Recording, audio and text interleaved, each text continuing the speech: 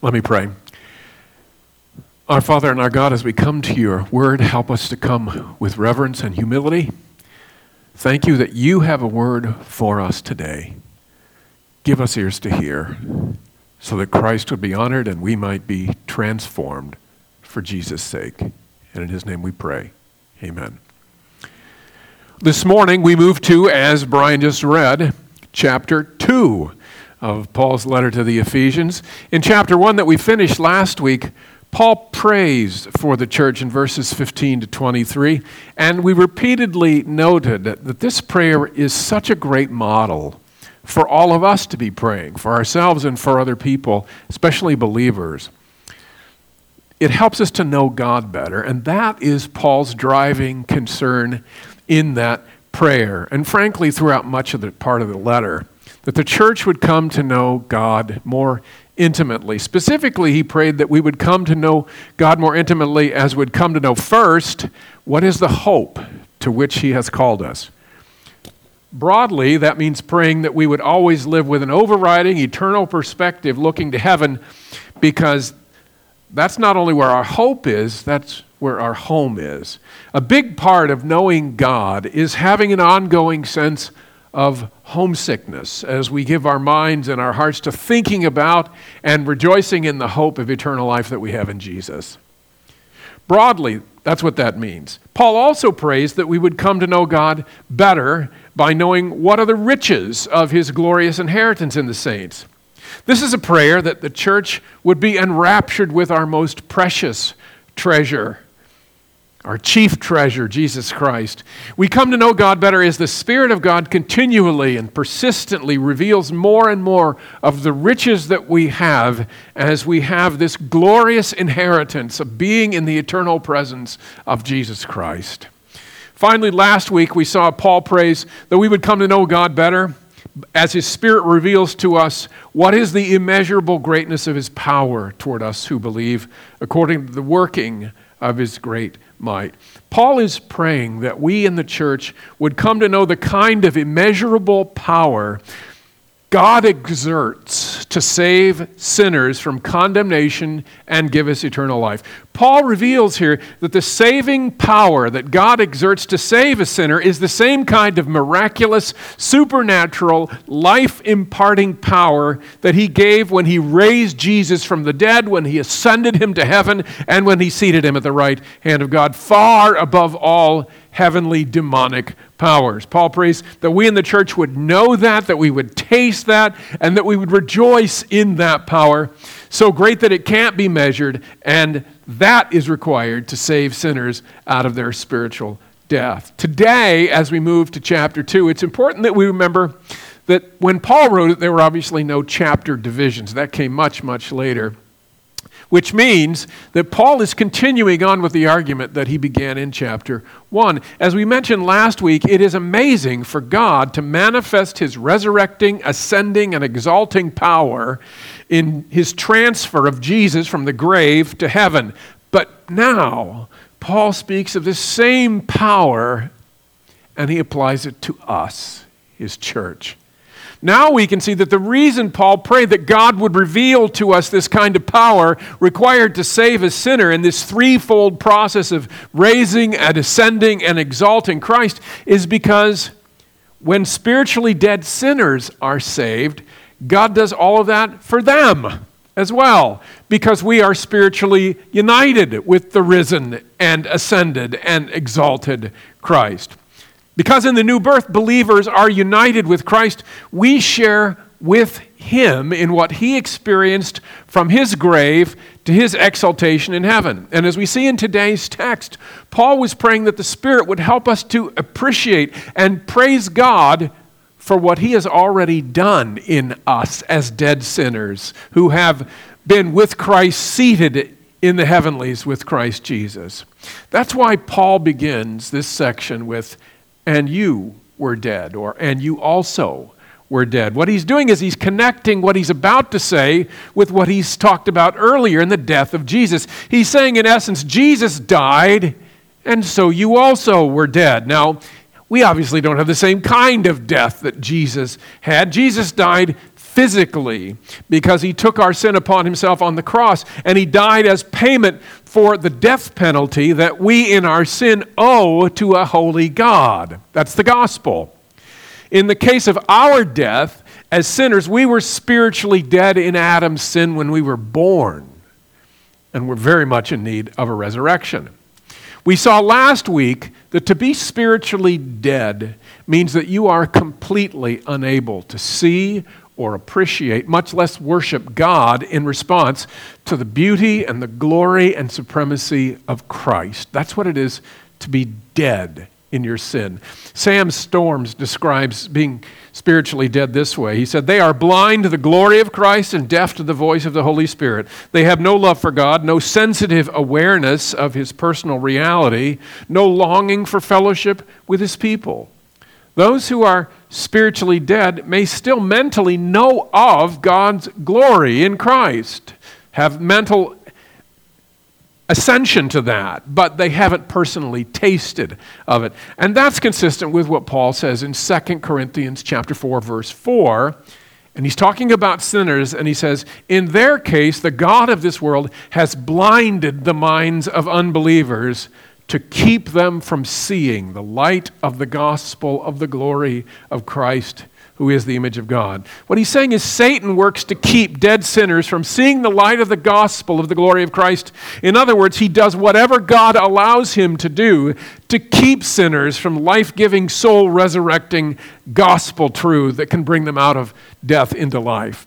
It's important to clarify that unbelievers can be very religious, regularly attending gospel-preaching churches, serving on ministry teams. You don't need to have spiritual life to be a very religious person. The Pharisees were exceedingly religious, and they were dead. Some people who regularly attend church and are very religious have no spiritual life. We're all created in God's image, and the presence of what remains of his image in us, that alone can cause some folks to be talented, some people to want to go to church because that part of the image is still alive in them. But the image of God that is stamped on each one of us, as we know, is horribly shattered. And that means that apart from Christ, all our talents, all our ministries are hopelessly saturated with sin. They don't glorify God. It's very important for the church to become better acquainted with this truth of what it is to be spiritually dead. Now that sounds maudlin, but Paul brings that up a lot. The New Testament brings that up a lot, and so it's an important thing for us to know. It's especially important in our culture because many in the church, frankly, today haven't been carefully taught on this. They haven't been living with an ongoing awareness of this truth that really is crucial for spiritual health, and it's crucial to have a biblical understanding of what it is to be a Christian. As we look at Paul's destination, or I should say declaration, that we are spiritually dead, let's just think for a minute about some very practical implications of this truth that will show us why it's important for us to have a good handle on this. One implication we looked at last week, and that is that the salvation of a sinner is nothing less than a supernatural, miraculous raising from the dead of a sinner. It's crucial that we know that in order to save a sinner, God has to raise the dead. Now, there are several implications that fly off of that truth. One is that all sinners are equally needy of this spiritual life, regardless of their personality and how sinful they may appear to be. This is very important and very practical. What I mean here is, because all sinners are spiritually dead, that means that it requires no greater work of God to save an imprisoned mass murderer than it does to save an 8-year-old who's been raised in a gospel-preaching church, because they're both equally dead. You're either dead or you're not dead. There are no degrees of deadness in spite of what the Princess Bride may try to tell you. Too often, we look at what we see to be really hard cases, people that have been locked in sin for a generation, and frankly, our first impulse is to say they're never going to get saved. They are too far gone. They're too hardened in their sin. At the same time, on the other end of things, parents of a child is compliant, enjoys going to Sunday school to learn about Bible stories, loves to hear you tell them. Those people can easily and wrongly assume that their child is just spiritually sensitive to the things of God and is on the threshold of becoming a Christian. Both of them are dead. Both of them are dead. There are no degrees of deadness. The compliant child, for all you know, enjoys learning about the Bible because he or she is just a very curious, bright person. They like all kinds of learning. They're very curious. Perhaps he or she, unbeknownst to you, looks forward to Sunday school because they have a crutch on their Sunday school teacher. Or maybe one of the other students. It happens. And that explains their so-called sensitivity to the things of God. In the case of the hardened, lifelong sinner on death row, God is fully capable of bringing genuine brokenness to them over their life of depravity. They're both dead. They both need a resurrection. They're both under the sentence of death. Paul will later call them children of wrath. And so as parents, the lesson here is we better not let up praying for our kids, because we've probably met some adults who, when they were kids, loved going to church and Sunday school and yet nonetheless grew up hardened to the gospel and now would never go to church. On the other side of the coin, parents who have children who are genuine prodigals and who now curse the things of God that they were raised up with, don't forget, all they need is a spiritual resurrection to love God as much or more than you. So never give up praying. Another implication, very practical, of having a right understanding of the spiritual deadness of unbelievers is because it will profoundly shape the way we understand and the way we do evangelism. Many evangelicals rightly treasure Billy Graham. He served Christ sacrificially over all the world for decades, and many believers can point to him and his crusade evangelism as the beginning of their spiritual lives. He preached the gospel, and the power of that gospel was powerful to save people, and you may be one of those. But it's also indisputable, as people have studied Graham's ministry, born-again believers have studied Graham's ministry, that only 5% of those who went forward to be saved in Graham's crusade were regularly attending a church 20 years after they were allegedly saved. 5%. I'm not here to pick on Billy Graham. The problem's not Billy Graham. He's just a product of his time. He was a great man. But what it means is, in this world-renowned ministry, Billy Graham's ministry produced far more false converts than it did real ones. And there are doubtless many reasons for that.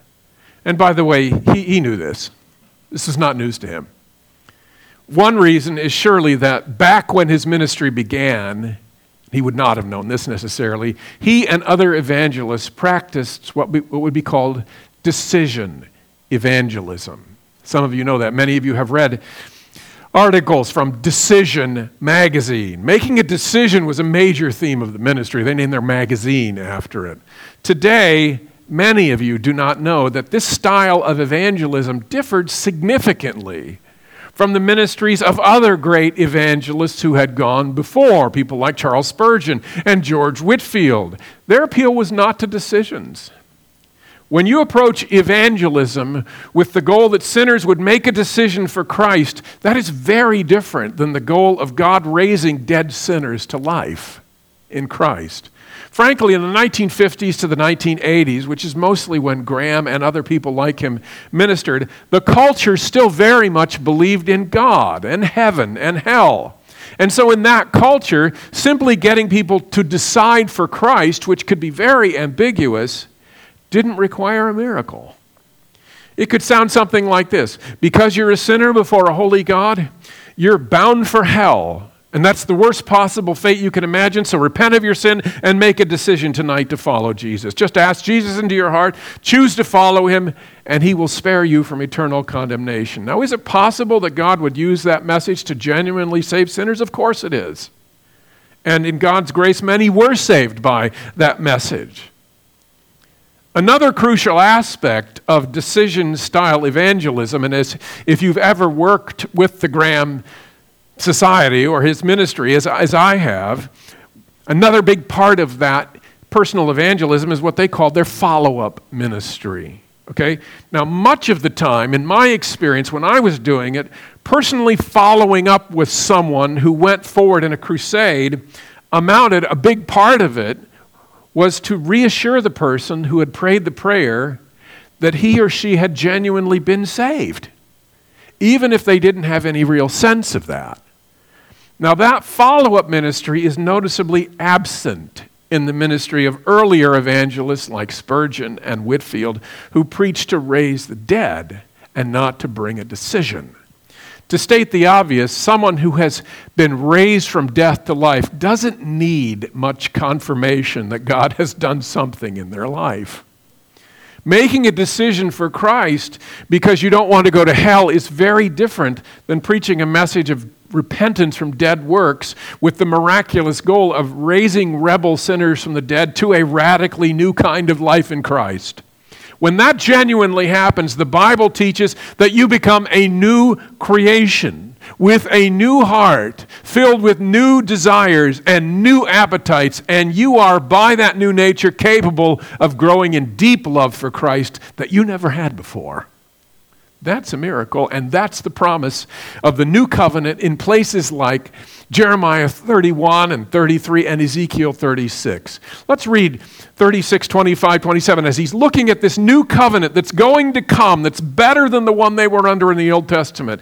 And God promises, I will sprinkle clean water on you, and you shall be clean from all your uncleanness and from all your idols. I will cleanse you, and I will give you a new heart and a new spirit I will put within you, and I will remove the heart of stone from your flesh and give you a heart of flesh, and I will put my spirit within you and cause you to walk in my statutes and be careful to obey my rules. Do you hear the difference? In the first evangelistic appeal, you're trying to get the person to see the reasonableness of choosing Christ as their Savior because you have a sin problem. Again, the research indicates that that type of evangelism produces a lot of false converts.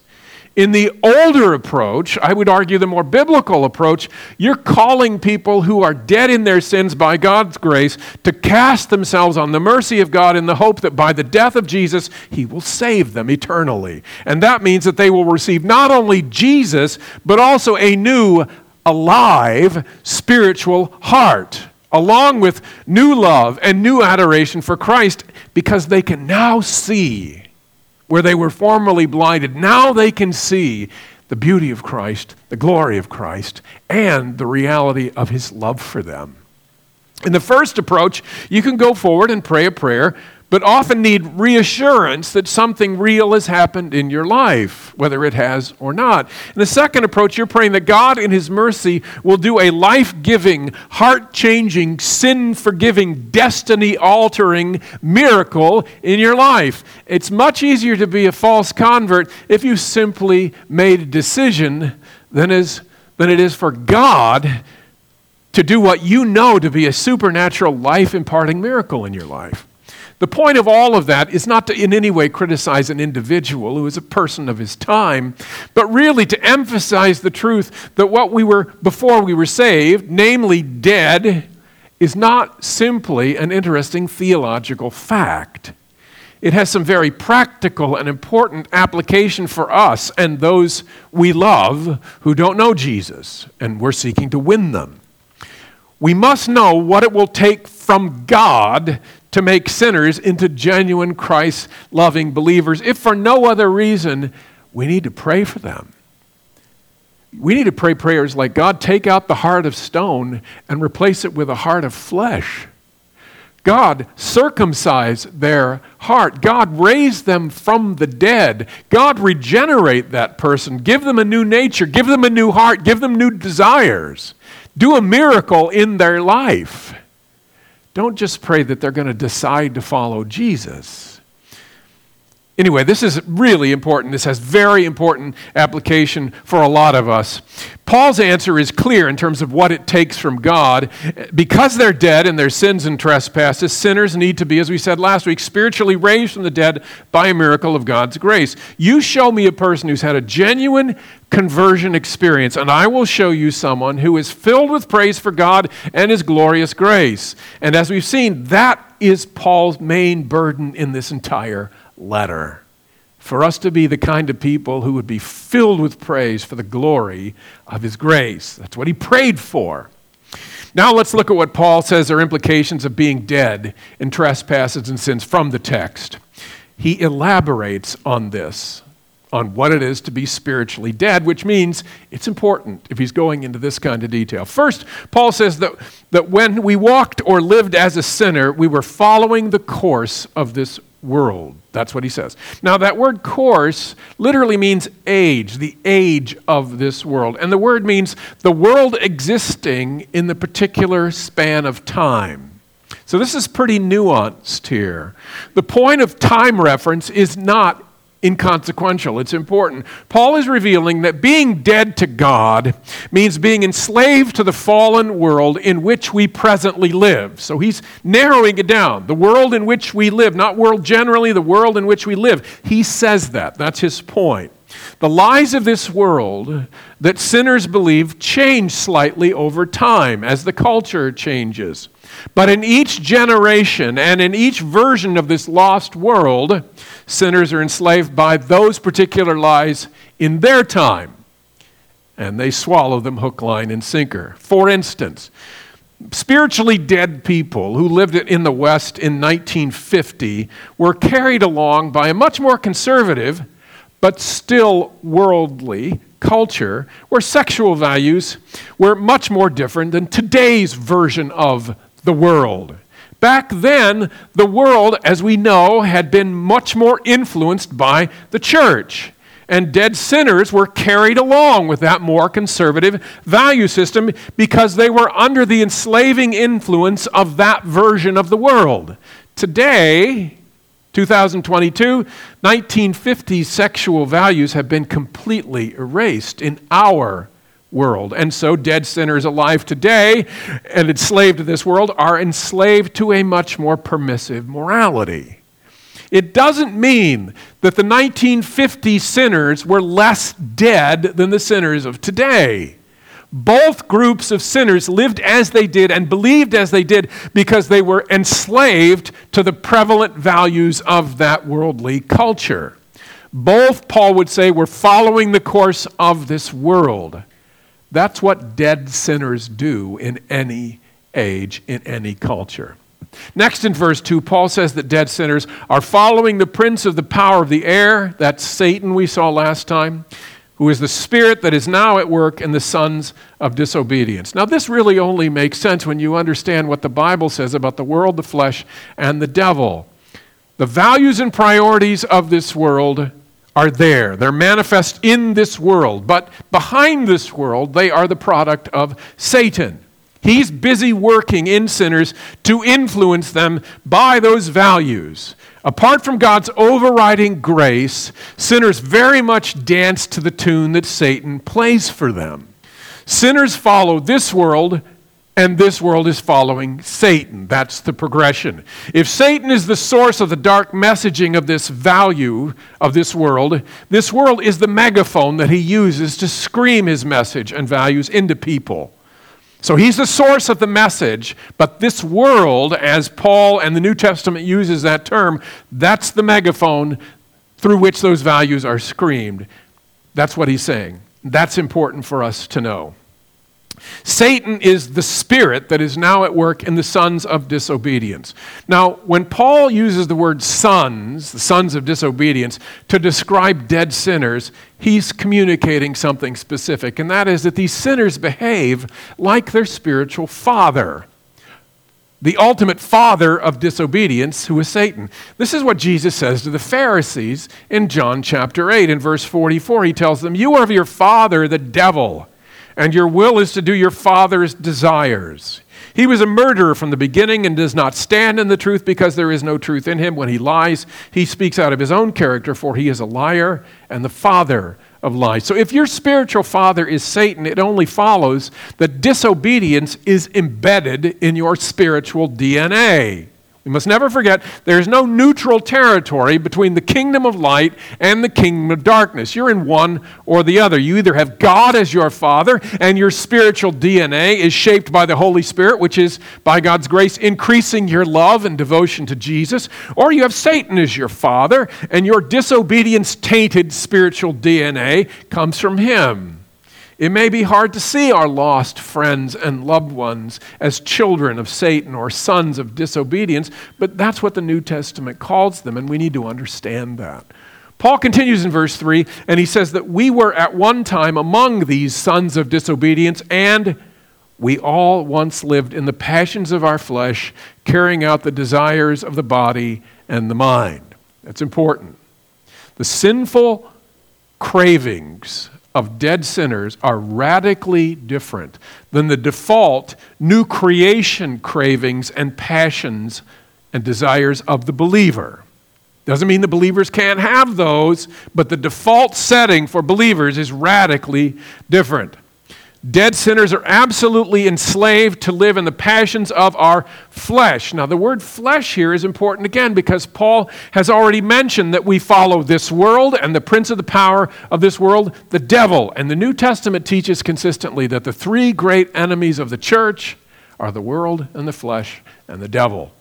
And they're all three in this text. The flesh is not the same thing. It's not synonymous with our physical bodies.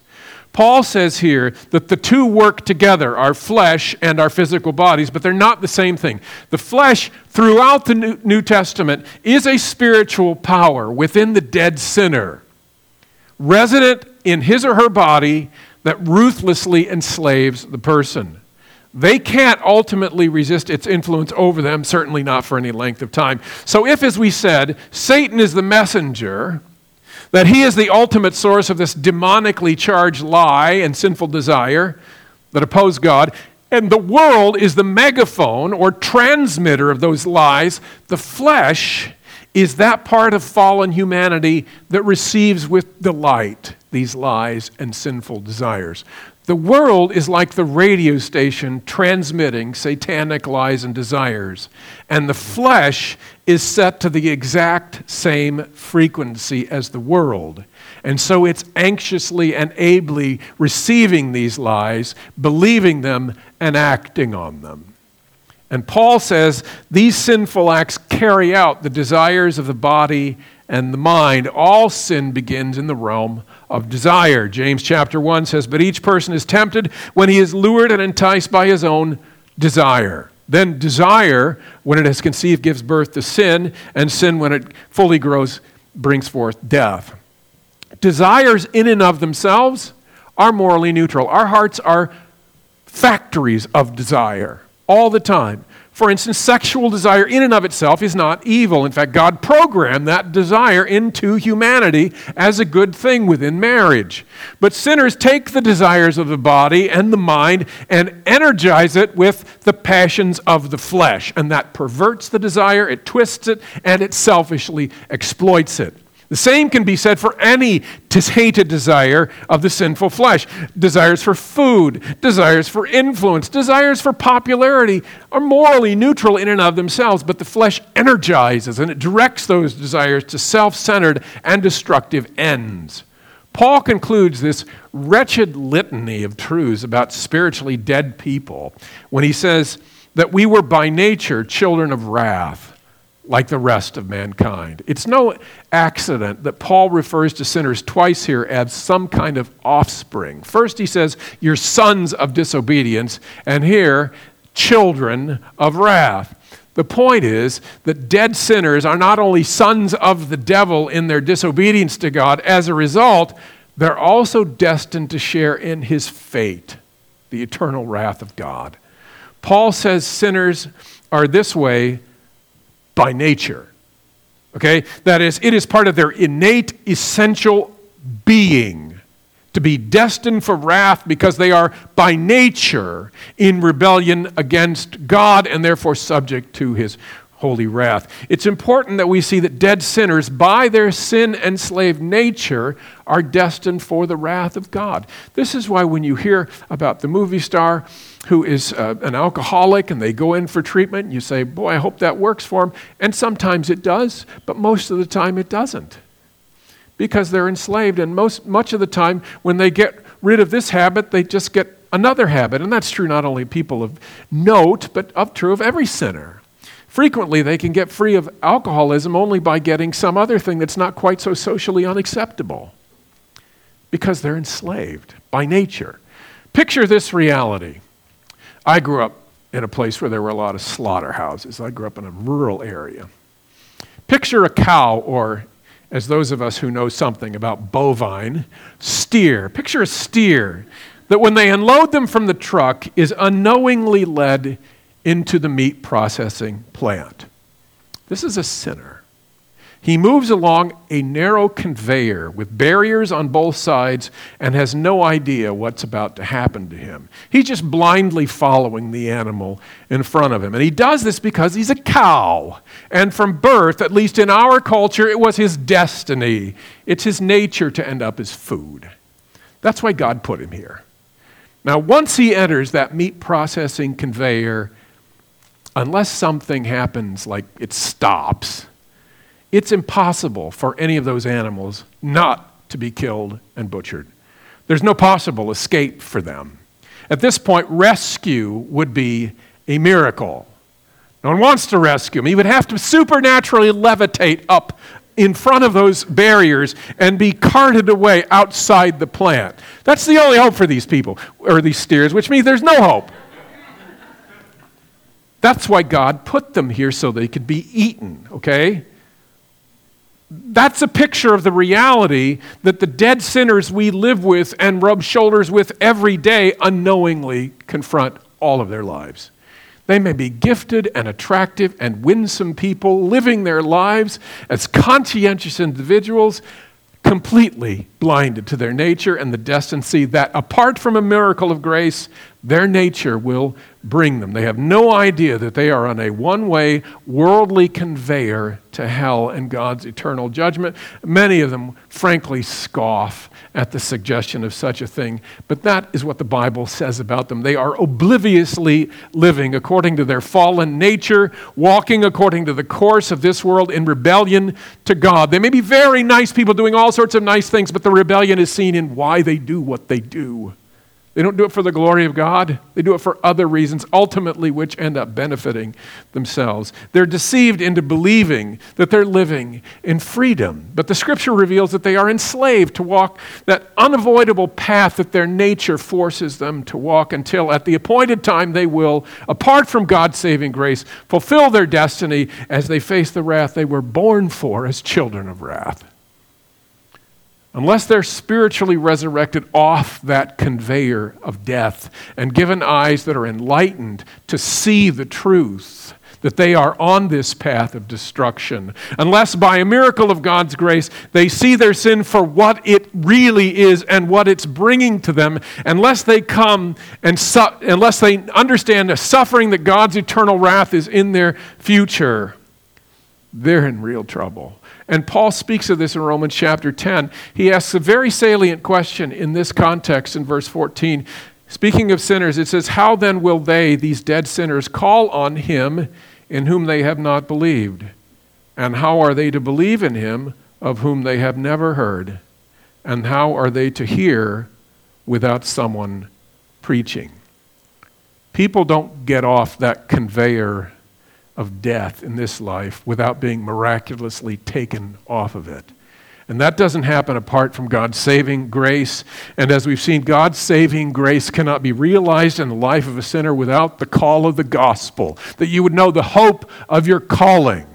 The call of the gospel has to be spoken to a sinner by someone else, unless they're reading the Bible. Only then can its power to save them be released into their dead hearts as they're resurrected to new life in Christ.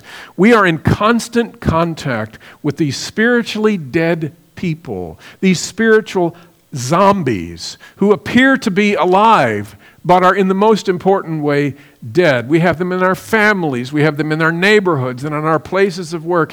And each day they move just a little bit closer to their eternal destruction, completely blinded to the hope that they can have in the gospel. We cannot save them, but we are given the unspeakable privilege of telling them the good news.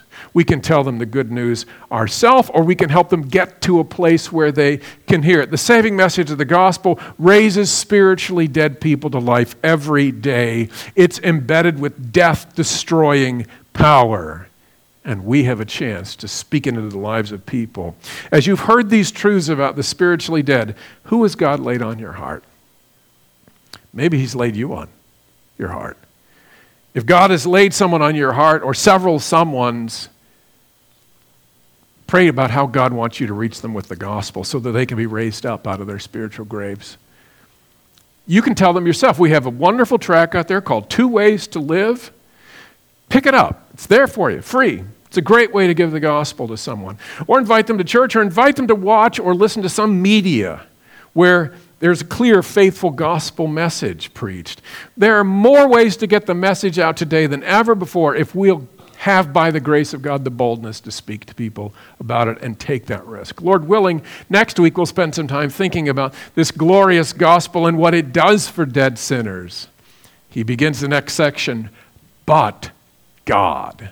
The 2 most beautiful words in the Bible, but God. So may God give us the grace to think deeply about the lost state of sinners in order to fuel, first, our worship for the miracle of salvation, second, a passion to share this message of hope to others as they're winding their way to hell. And let's do this for his glory and for our joy. Let's pray.